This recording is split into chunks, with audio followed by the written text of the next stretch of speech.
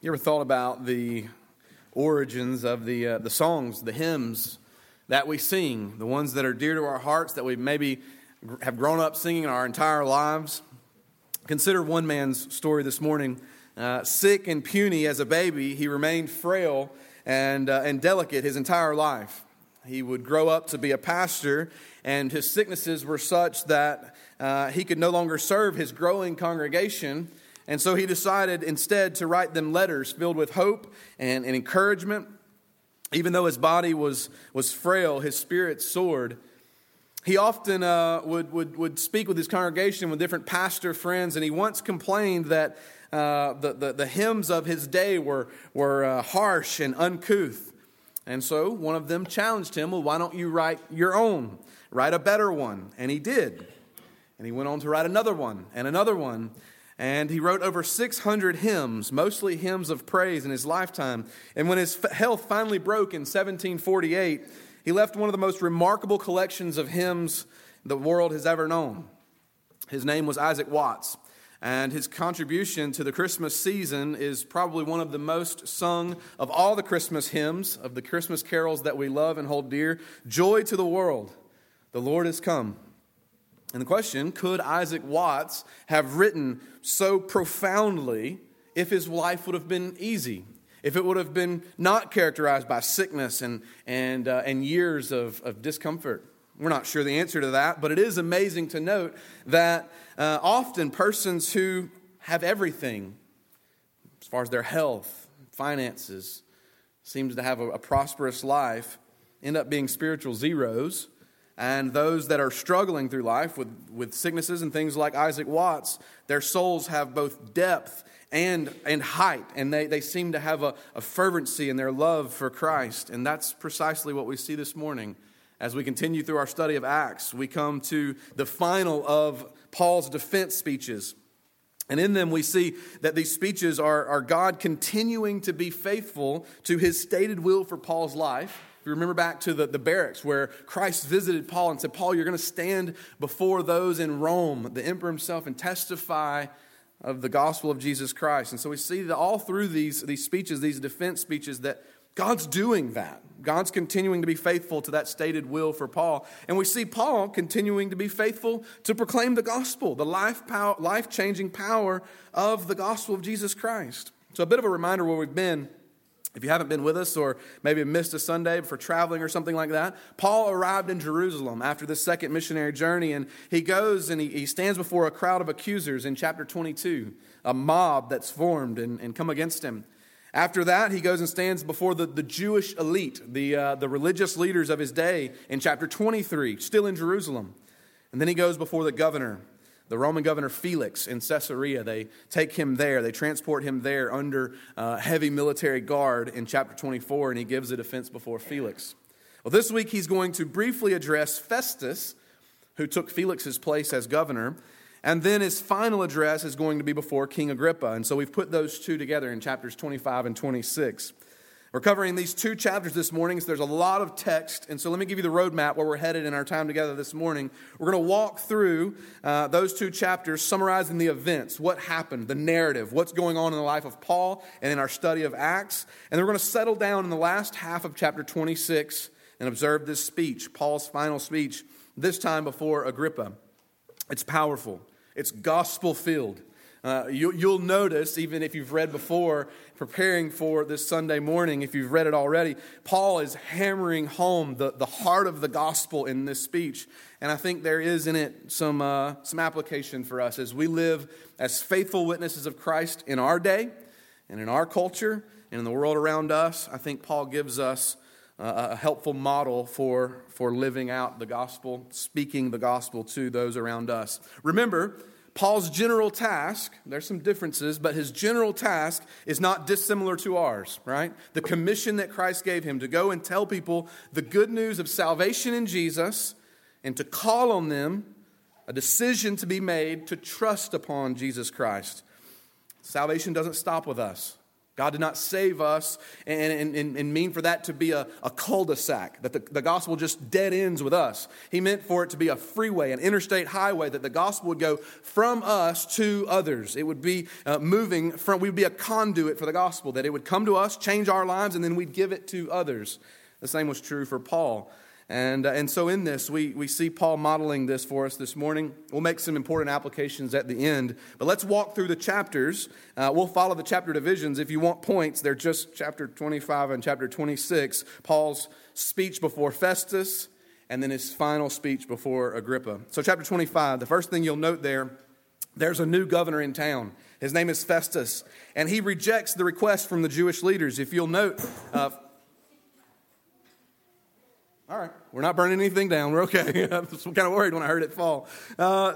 Felix, this former governor, right, the one we met last week that's so corrupt, the evil former slave, now governor of this region of Palestine, he was fired by Nero, and Festus came to replace him. And it seems, we don't know much about Festus from history, but it seems that he's more lenient, he's more moderate than Felix was before him. Verse 25 says that 3 days after he arrived there in the province, he went to work on this issue with Paul. Paul's been locked up for 2 years. It's been under house arrest for 2 years. And so he makes this courtesy visit to Jerusalem. He wants to hear the religious leaders there make their case. It's clear, though, that their feelings haven't changed about Paul in these 2 years. Verse 3 was Paul was this request that he be brought back to Jerusalem. So that, you guessed it, they could ambush and kill him on the way. These guys are pretty predictable. Their plan has not changed. It still involves an ambush and Paul dying. Festus, however, he's not going to be their puppet, at least initially. You'll see him shift in the course of our text this morning. But at least right here, he wants to see things done the right way, done decently according to the laws that he was to uphold. Well, after hearing these religious leaders, 8 to 10 days, Festus returns to Caesarea to hear Paul and to hear his side of things, and that's verses 6 through 12. Note, though, in verse 7, Festus is not the only person that makes the trip from Jerusalem back up to Caesarea where Paul is. The Jews sent representatives to bring these charges before Paul. It says this time, though, they ramped up their accusations, verse 7, as they stood around him. So some physical intimidation. They gather in a ring around Paul as they're making these accusations as to what he's done. Paul simply denies the charges, and for the first time he clearly states that he's done nothing to offend Caesar. Verse 7 also says that they couldn't prove anything, right? It says they couldn't prove anything, so case would be closed, right? Well, not so fast. Festus could have closed the case, but he decides to play the politician. Verse 9, it says, "But Festus, wishing to do the Jews a favor, said to Paul, 'Do you wish to go up to Jerusalem and there be tried on these charges before me?'" Paul wants none of that. Possibly because he knows about the ambush, the plot to kill him. I don't think that's it, though. I think more than that, he knows Jesus has already told him he's going to testify in Rome. And Jerusalem is not Rome, so I'm not going to Jerusalem. So what does Paul do? He insists that these charges against him are trumped up and false. And Festus already knows this to be the case. Verse 10. Paul also, though, in his statement here, he says, I'm not afraid to die. I'm not afraid to die on behalf of Christ, but this death sentence must come from Rome, not a bunch of corrupt, angry Jewish leaders in Jerusalem. And so in verse 11, he appeals to Caesar. Let me stand before the emperor himself to decide my case. Let me go before Nero, who was the emperor at that time. Now, Festus, because of this, is in a jam. He's in a tight spot, right? If he sets Paul free, he's going to offend all of these Jews that he's supposed to be governing and maintaining peace among. But if he prosecutes Paul, if he sentences Paul, then he's going to offend Roman law, which he's a governor meant to uphold. And so he's sort of in a tight spot. But in verse 12, he grants this appeal. We'll let the emperor decide your case. Now, I want to point out that a lot of this morning, especially in the first part, is going to be descriptive in nature. We're summarizing what's going on in Paul's life and in the book of Acts. But that doesn't mean that it's just simply history that we can glance over, that there's no application. It's important for us, and there's spiritual nourishment here. In making this appeal, think about the weight of this for Paul, right? We're reading something that happened a long time ago. It's easy for it just to bounce off of us and not feel the weight of it. But you think about what's going on here with Paul when he makes this appeal. to travel to Rome to stand before the emperor. That seems pretty obvious, like a shallow statement for us. But there's a couple things here we need to note. First, Paul's understanding exactly what could happen here. Paul is saying he's boldly committed to following God's will for his life, which he's already been told that he would go to Rome and testify in Rome, even if that meant his very probable death. He's pledging his allegiance to his true King, Jesus, regardless of what comes his way. That's incredibly encouraging and convicting for me. I don't know about you, but that commitment to God's will and plan. Second, though, through Paul's many dangers, toils, and snares, God is working out his sovereign purposes. All of this is not by chance or accident. God is working through all of these circumstances, even in Paul's conviction to appeal to Caesar. Those are weighty words with eternal significance. So off to see the emperor, right? Well, again, not so fast. Festus realized the significance of these charges. He understood how big a deal it was for a governor to go and bring an appeal before the emperor. And so as governor, he wanted to make sure he had his ducks in a row before going and standing before Nero, the most powerful man in the world at that time. So he enlists the help of King Agrippa. Now we need to hit pause here for a second and understand who Agrippa is. He ruled over Palestine with the status of a king. But don't get this twisted. He's allowed to serve as a king at the will of the emperor. He is not the emperor. He's the hired help, right? And so when he stands before Agrippa, he is standing before a powerful man, but it's not the emperor. Festus wants Agrippa's assistance because he works for Rome, but he had a Jewish background. So he knows all of these intramural squabbles, these conversations and arguments that are going on between the Jews and the Gentiles, and even among the Jews and these Christians, this new group. But he works for the Romans, and so he's going to help Festus to form an accusation to bring before the emperor. Well, in verse 13, we meet Agrippa and Bernice. I know it's hard to imagine a more unsavory couple than Felix and Drusilla, who we met last week, but Agrippa and Bernice are that couple, more unsavory even than Felix and Drusilla. You see, Agrippa II was the latest in the Herod dynasty, and again, when you hear that name Herod, it should bring up some concern always. His great-grandfather was King Herod that feared the birth of Jesus. And if you remember, goes and murders all of the male children around Bethlehem when Jesus is born. His great-uncle murdered John the Baptist. His father was the Herod that executed James and threw Peter into prison. This is not a good pedigree. And then you add to that his sister, you heard me correctly, his sister Bernice. She was 1 year younger than Agrippa II. She was engaged to Marcus, who was the nephew of the philosopher Philo. Maybe you've heard that name in history. And she didn't want to stay in a relationship with Marcus, and so she goes and marries her uncle, Herod, the king of Chalcis. But at this point in her life, here with Agrippa II, she's no longer with her uncle. She's now living incestuously with her full brother, Agrippa II. And this is the couple that we meet in verse 13. To make matters even more outrageous, Rome has considered that Agrippa II is an authority on religious matters, especially Jewish religious matters, because he's a Herod. He has Jewish background. And so they've appointed him the curator of the Jewish temple. They've given him the power and authority to appoint the high priest, the Jewish high priest, to oversee the Jewish treasury. And so here's this Jewish expert who's living with his sister and who's going to speak to Paul's case and give Festus advice on how he should bring an appeal before the emperor, the most powerful man in the Roman world.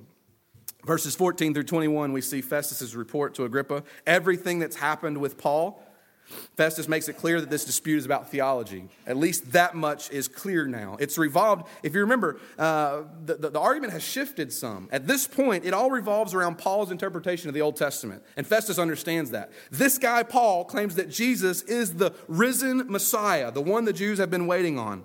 But don't miss this. When Paul's first trial happens among the mob there in Jerusalem, if you remember what it's about Lysias, that tribune leader in Jerusalem. They believed he was desecrating the temple. They believed that he was some guy that had done something wrong with a Gentile in the temple and had desecrated the temple, and that's what their whole issue is. And now it's clearly shifted to being about the resurrection. Verse 19, it's clear that Jesus, this claim that Jesus, this Jewish Messiah has died, and that dead man is now alive. So you see what's happened. The resurrection is in full view. Paul has made no mistake about it. Through time and time again, getting to tell the story, getting to give a defense, he's actually shared the gospel such that it's now lodged into being the actual complaint. Festus gives Agrippa the summary version. This is about the resurrection. He's made it about the gospel. Agrippa and Festus agree in verse 22 that Paul's going to give a defense the next day before Agrippa. And that's exactly what happens. Verses 23 through 27 set the scene for us the next day. 23 says that they came in with great pomp, meaning that they had such a short time. It was the next day, but even in that short time, they pulled off this grand event. And Luke, as the writer of Acts, tells us that prominent men and dignitaries, the elites in society, were gathered to hear Paul. Most of these would have been Gentile background folks. Everyone's gathered, and now Festus introduces Paul. Look at verse 24. And Festus said, "King Agrippa and all who are present with us, you see this man about whom the whole Jewish people petitioned me, both in Jerusalem and here, shouting that he ought not to live any longer. But I found that he had done nothing deserving of death. And as he himself appealed to the emperor, I decided to go ahead and send him. But I have nothing definite to write to my Lord about him. Therefore, I've brought him before you all, and especially before you, King Agrippa, so that after we have examined him, I may have something to write. For it seems to me unreasonable in sending a prisoner not to indicate the charges against him." Now, before we get into Paul's speech, think about something here. Jesus is not caught off guard or caught by surprise with what's going on in Paul's life. In fact, he predicted it. If you think back to Luke chapter 21, Luke's gospel, the disciples, Jesus says the disciples, he predicts, he tells them, you'll be brought before kings and you'll be brought before governors. But he assures them that as they stand trial before kings and governors, they would be given in that moment words of wisdom to speak. And in the next few paragraphs, we see that God is faithful to that promise. Festus and Agrippa had zero ability or power to decide anything in Paul's case. Remember, because he's already appealed to Caesar. They have no authority to condemn him to death or to release him and let him go free. They're simply hearing his case so that Festus can bring the charges. They have no authority or no power here. So from their perspective, from a human perspective, they're simply gathering this crowd to put on a show and to gather some information. But in reality, God has gathered this crowd. This is all part of God's sovereign plan in accomplishing his will in Paul's life, keeping his word that you will stand before governors and kings and you'll speak and you'll give a defense. And in that moment, it's not you, Paul, that's speaking, it's the Holy Spirit. As you share the gospel, as you proclaim the goodness of salvation in Jesus. And so we can trust, church family. Just a bit of application here. When you are given that opportunity, when you stand before folks and proclaim the good news of Jesus, maybe even family members or neighbors or folks at work, and your heart's racing and you're not sure that you're going to say the right things and you're afraid that you're not going to have the right answers to say if they ask hard questions, you can trust, you can rely on the Holy Spirit who lives inside of you to give you words in that moment to testify and share the good news of Jesus. He promises as much. He's with us in those circumstances. Here's the thing too. For the Uganda team, in just a few short days, you're going to stand before villages of people in Africa, in Uganda, and you're going to have an opportunity to stand before them and through a translator, share the good news of Jesus. And I know for those of you that are in the room that you're going to Uganda, your heart just started racing because you're thinking about standing before a village of people and sharing the good news of Jesus, and that makes you a little bit nervous and uncomfortable. Maybe makes your heart beat fast. Maybe gives you a little bit of anxiety. Here's what you can trust in that moment. Just like Paul before Agrippa, you're filled with the Holy Spirit. And in that moment, he'll give you words to testify of the goodness of salvation in Christ. You can trust that promise. He's faithful. And that leads to our second point in the sermon this morning, our second chapter this morning in our outline, and that's Paul's speech before Agrippa. You'll notice the various parts of the speech here. We're going to walk through them, again, summarizing as quickly as possible. We recognize Paul's purpose, though. He's not pouting. He's not complaining. He's not trying to negotiate a deal from this regional king. He's preaching the gospel. Make no mistake about it. Though there are others in the room, primarily Gentiles in the room, Gentile elites, Paul is reasoning with Agrippa. He's using the little bit of understanding that Agrippa has about the Jewish faith to persuade Agrippa to bow his knee before King Jesus. And so in doing that, you'll notice that Paul magnifies the cross and the resurrection. It's going to come up multiple times in Paul's speech here. He's driving home the heart of the gospel. Let's note the various parts of Paul's speech first. Paul's greeting and generous remarks to Agrippa. You see it in verses 1 through 3. Paul begins his defense of the gospel, stretching out his hand in verse 1. And this is not him telling the crowd, hey, be quiet, I got something to say. This is him doing a sign of courtesy or a sign of respect to Agrippa.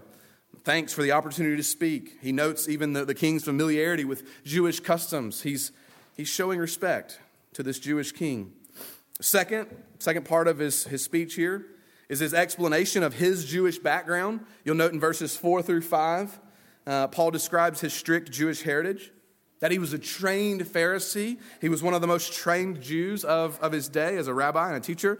And then in verse 6 and 7, we see a major theme in his defense, that his current faith in Jesus as the Messiah is not a violation of his Jewish heritage. His current faith is actually a fulfillment of his Jewish heritage. In other words, Paul is saying, I never left the Jewish faith. I just see Jesus as the fulfillment of everything the Jews believe because of the Old Testament scriptures. Jesus is the one prophesied about. He's the one that we've been waiting on. And then this powerful question in verse 8. It's really more of a statement than a question. Verse 8, though, he says, why is the thought incredible by any of you that God raises the dead? And this is really, it's what it all boils down to. This is what Paul is bringing all of this down to. Jews that are in the room, Agrippa, you have some Jewish background. Jews have been waiting for Messiah. Everyone agrees to that. The Old Testament prophets talked of that. And they just don't bow their knee to Jesus because they don't believe that he's the one who's conquered death. They believe he's still dead somewhere. Gentiles will not bow the knee to Jesus for the same reason. Even though they've not been waiting on a Messiah like the Jews, they find it incredible. They find it unbelievable that Jesus has risen from the dead. And so religious background or no religious background, it all boils down to the resurrection. Do you believe that Jesus died on behalf of sinners and rose again? Let me offer this to you this morning as well. In 2,000 years, nothing has changed. It boils down to the resurrection. Do you believe Jesus to be the Son of God who died in your place, who bore your sin on the cross and was raised to conquer death or not? That is the crux of everything. And so whether you're sharing the gospel with a person in Food Line next week and you call them to believe upon Christ, it all boils down. Do they believe that Jesus died in their place and is now alive? In Africa in a few weeks, in a few days, if you proclaim the gospel to a group of people there, it all boils down to this question that Paul raises. Why is it that you think it's incredible, unbelievable that Jesus would be dead, that he's not been raised? Because the truth of the gospel hinges upon, if Christ is still in the grave, we're believing for no reason. We're the fools. But if he's been raised, it's the difference. It's what matters, that Christ has conquered death. He's defeated our greatest enemy, sin and hell. Third part of Paul's speech. He shows that he had a hatred for Christianity himself. This is verses 9 through 11. Paul puts himself in their shoes, right? He identifies with them by saying that he too once found the truth of the resurrection as unbelievable, right? He's saying, I was where you were, but even further than that, I thought it was so dumb that people were believing that Christ had been raised from the dead that I actually committed my life to imprisoning, locking up people that would claim that, or worse, killing them, because it was so unbelievable to me. So he's identifying with them in their misunderstanding of the gospel, their hatred of Christianity. Fourth, we see Paul, fourth part of Paul's speech, he centers on his conversion and his commission. That when Paul, the terrorist, having been commissioned by the chief priest to continue this persecution of Christians, Paul, the terrorist, became Paul, the evangelist, when he met Jesus on the road to Damascus. Paul makes it clear. This was not a dream. This was not a hallucination. It was a public event. Verse 14, if you look at verse 14, Paul says, we fell down. Meaning, there are people that were with me headed to round up Christians, and they too fell down because of this light that was brighter than the sun. If you don't believe me, go and ask them. They saw it too. It wasn't a private event that happened in a corner somewhere. Jesus showed up.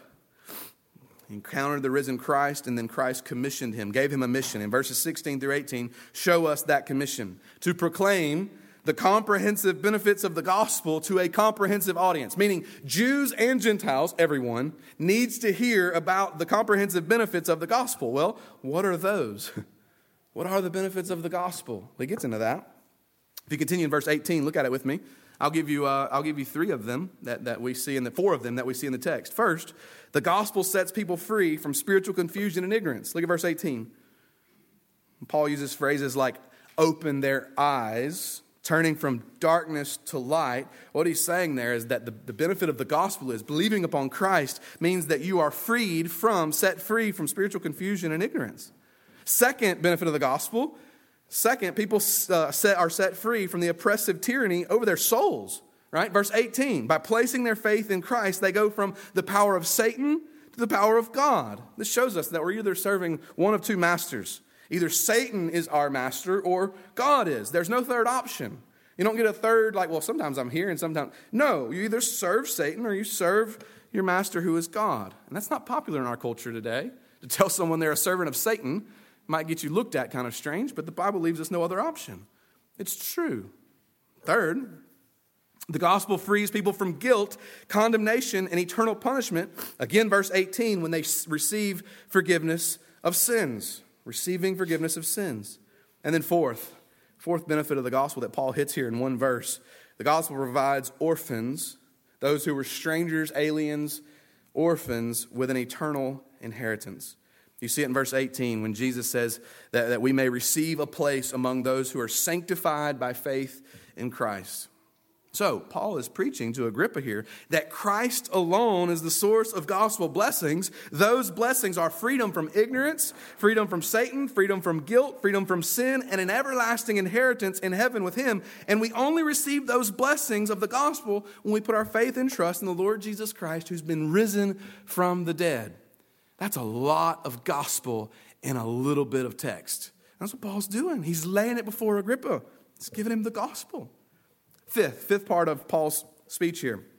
Paul's faithfulness to do what Jesus commanded him. Look at verse 19, and you'll see how Paul explains that he carried out this commission, this command from Jesus. Verse 20, he preached in Damascus and Jerusalem and Judea and to all the Gentiles. Then verse 22 through 23, Paul gives glory to God. Not only did he do this, but verse 22 and 23, he gives glory to God for that obedience, pointing out that God provides the power to obey. He provides the message to proclaim. And so even his obedience to the commission is God. Which if you've not been listening, that message that he's proclaiming, he repeats for you. That Jesus suffered and died and rose again. I don't think Paul wants Agrippa to miss that. And I think we rush past it so often. That this core truth of the gospel, the heart of the gospel, salvation in Jesus Christ, is that he died in the place of sinners and he rose again. Let us never, ever grow weary or tired or let that be commonplace to us. There's no other way of salvation, friends. Sixth part of Paul's speech here is an evangelistic appeal to Agrippa. In that moment, though, as Paul's proclaiming the gospel, proclaiming this commission from Jesus, the risen Messiah, the one that the Jews have been waiting on, Festus is sitting there and he just can't contain himself anymore. And in verse 24, Festus says, Paul, you're out of your mind. This is what our sister Tammy read for us this morning. Paul, you're out of your mind. Your learning is driving you out of your mind. You're crazy, Paul. You believe in resurrection? That's a crazy idea. It was crazy to the Romans. And Festus' outbreak here, the fact that he can't even contain himself anymore, is a reminder to us that it is foolishness even today for those that are perishing. 1 Corinthians chapter 1, verse 23. So here's the truth, friends. When you proclaim the resurrection, be ready to get some strange looks. People don't come back from the dead. Jesus did. Paul proclaims that Festus thinks he's crazy. Nonetheless, Paul defends himself respectfully, candidly. In verse 25, he says, no, these are true and rational words. Then he brings the attention back to Agrippa in verse 26. He assumes Agrippa is familiar with these events, right? He's been around. He's been in the Roman Empire. He has Jewish background, and so these are not new things to him. They didn't happen in secret, in a corner, Paul says. And so he's assuming, Agrippa, you're familiar with this. And then he places it squarely on Agrippa. Haven't you heard about this? You've heard about this, right, Agrippa? But Agrippa dodges the question. You notice that's what happens. He can't say that he denies the prophets, right? He can't deny the prophets have proclaimed that this would happen, the prediction of a Messiah, because then he offends all of these Jews that he's supposed to be governing. But he can't say yes and have Paul continue to press him to see the realities, the claims of the Jesus being that Messiah. And so at this point, Paul, still growing bolder still, makes a direct evangelistic appeal. He wanted everyone there to believe the good news of Jesus, no matter how long it took. Short or long, Paul says, he wanted them to experience what he had experienced in Christ. And church family, this is our joy in evangelism. It's not that we would want to just fill up this room with people. It's not that we would do it to look good or even have consequences in our culture that would come from it. More people become born again, our community, our state, our world begins to look more like how Christ had planned it and should be. That's not the reason. That's not the motivation. That's not the thing that propels our evangelism. The joy in us sharing the gospel is that we want people to experience what we've experienced. We want people to know the freedom that comes from Christ, the benefits of the gospel that we just described. We want them to understand those too because we've experienced them. But then we have Agrippa's response. Verse 28. Agrippa said to Paul, "In a short time, would you persuade me to be a Christian? In such a short time, would you convince me, Paul, to be a Christian?" Paul said, "Whether long or short, I would to God that not only you, but also all who hear me this day might become such as I am, except for these chains."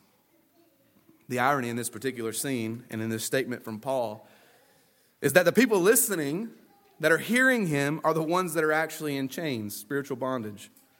While Paul, on the other hand, is soaring with joyful praise even while he's physically chained. And he wants them to understand and to experience that freedom and that joy themselves. Verse 30, Agrippa rises to his feet. The speech is over. And Agrippa and Bernice and the other prominent people met together and privately affirmed Paul's innocence. This man's done nothing wrong. He's not deserving of death. Agrippa concludes, verse 32, that Paul could indeed go free.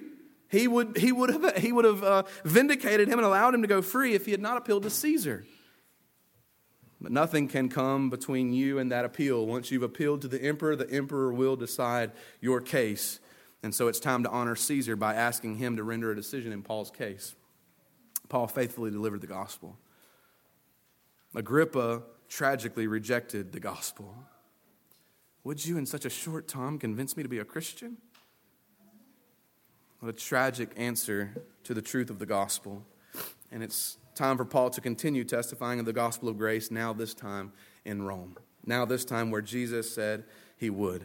Now, I want to spend the rest of the time this morning that we have, the few moments that we have left, to unpack some application from this. That's what happens in 25 and 26. This is the narrative that we've walked through, the story of what's going on with Paul before Festus and then before Agrippa. What do we learn from this? How do we apply a text like this to our lives? How do we make application that you can go and live out faithfully tomorrow, wherever the Lord takes you tomorrow? Different commentaries observe different lists or different applications from this list of 5 or 6 things you can see in Paul's speech. I want to give you 9 real quickly, and that I'm coming from Tony Merita's commentary on Acts. So give him credit for these 9 if they're helpful for you.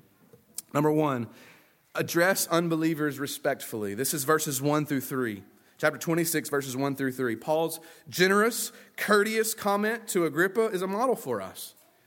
It's a challenge for us. We don't back away from truth, but we do it with respect and courtesy. This is reminding us of Peter's words, right? 1 Peter chapter 3. 1 Peter chapter 3, verses 15 and 16. "But in your hearts honor Christ the Lord as holy, always being prepared to make a defense to anyone who asks you for a reason for the hope that's in you, yet do it with gentleness and respect, having a good conscience, so that if you're slandered, or when you're slandered, those who revile your good behavior in Christ will be put to shame." What we say, hear me carefully here.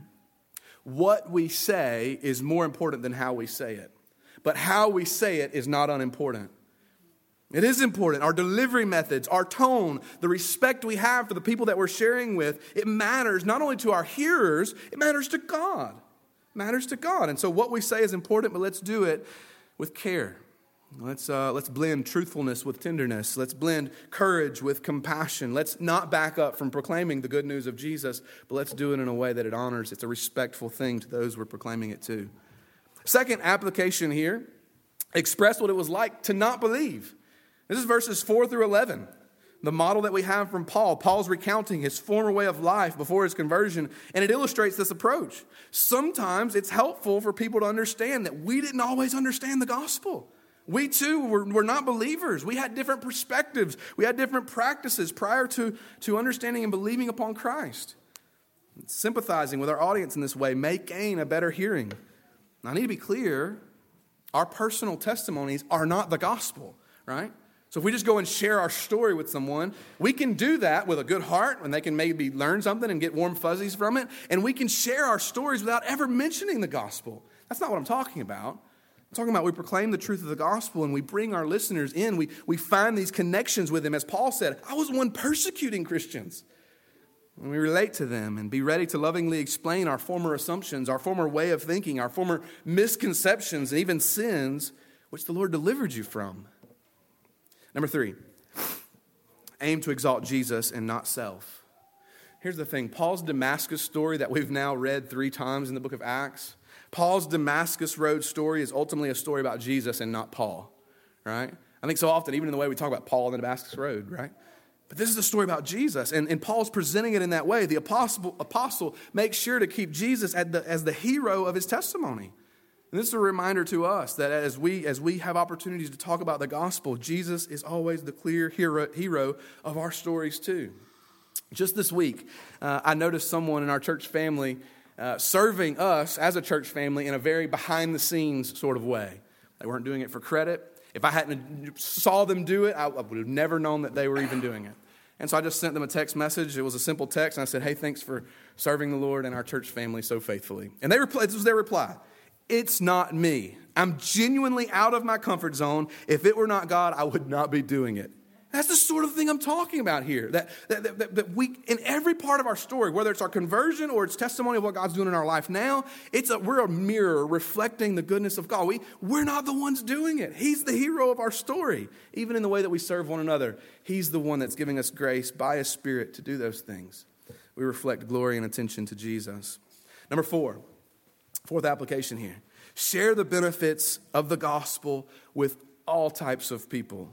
This is verses 16 through 18. Paul keeps on speaking about the Lord's grace to open eyes, to transfer people from the kingdom of darkness to the kingdom of light, to transfer them from the power of Satan to the power of God, to give them a new master, to grant them an eternal inheritance. And as he does this with anyone he comes into contact with, Jew or Gentile, Jewish elite, religious leader, or anybody that he meets, a slave girl, or someone who's in prison. In this case, even a regional king. I think that this gives us an example to follow as well as conviction. We speak, whether it's a big group, a small group, a one-on-one conversation with people from all sorts and walks of life, rich, poor, those like us, those unlike us. There's a need for the gospel. The benefits of the gospel are amazing, and we've been called to take it to anyone that will listen. Number 5. Stick to the message of the resurrection and call people to repentance. Stick to the message of the resurrection and call people to repentance. If you ever have any doubt, right? If you're ever in that moment, the Lord convicts you, your heart starts racing, you know you're supposed to share the gospel with this person, you're standing before a group of people, the Lord gives you opportunity. What am I to say in that moment? Head for the cross. You're not going to get it wrong heading for the cross. Head to the cross and the resurrection and then call for a decision for them to repent. The first chapter of Acts, all the way to the very end of Acts, Luke has continued to emphasize the Messiah who suffered, died, and rose from the dead. So much so that it's occurred in every passage, every speech that we've seen, over and over again, the apostles call on people, Jew and Gentile, to repent and believe. And until we see Jesus face to face, let's never get tired of taking people to the heart of the gospel. Number 6, rely on help that comes from God. This is verse 22. Paul's comment in verse 22 reminds us of our help that comes from the Lord. We're faithful to proclaim His word. When we live as witnesses unto Jesus Christ, we can't forget that even our ability to be obedient in that comes from power and grace that He gives us. Number 7, call for a response. Call for a response to the gospel. This is verses 24 through 28. The gospel demands a response. And we should be ready to pose some probing questions when we're talking with our unbelieving neighbors, folks in our workplace. We must give them clear opportunities to accept or reject Christ. Paul did so with Agrippa. It sets a model and a precedent for us to follow. Be respectful, but not cowardly. Give opportunities to say yes to Jesus. Number 8, be ready for rejection and even ridicule. Festus calls Paul insane. He says, you're out of your mind, man. All this education you've had, all this learning you've had, it's caused you to lose your mind. You're an insane person. When you share the gospel with people and people hear you proclaiming that you're following a guy who lived 2,000 years ago in the Middle East and he died and he rose again, that's an outlandish claim. It's true, but for the unbelieving person, that is crazy talk. Be ready for ridicule and even rejection. We call them to respond to Jesus. We demonstrate the need that we have for Christ, but only God converts the heart. Number 9, last one. Pray for the people that you're sharing the gospel with. This is verse 29. Paul says, I wish before God. Well, what is a wish before God? Pray. Pray. I pray that you would understand and believe, Agrippa. I pray that everyone listening here today would understand and believe, Agrippa. This reminds us of the type of heart that we should have as we share the good news. If you're not praying for the people you're sharing with, whose power are you trusting to change their hearts? Your way to win an argument, your convincing dialogue, your understanding of apologetics and ability to defend the Bible. No, we trust God alone to change hearts. Paul was prayerful. God, you do this work. Would that God would open your eyes and help you to see your sinfulness. We should have the same type of compassion toward our hearers. That we pray, when we wake up in the morning, God, give me opportunity. Help me to be faithful. Give me the words to say in that moment. And then when we, by God's grace, get opportunities to do that, and we're obedient, we pray on the back end, God, I don't know where their heart's at. It seemed like they rejected it. It seemed like they even ridiculed me in that moment maybe. God, would you convince them of the truth of the gospel?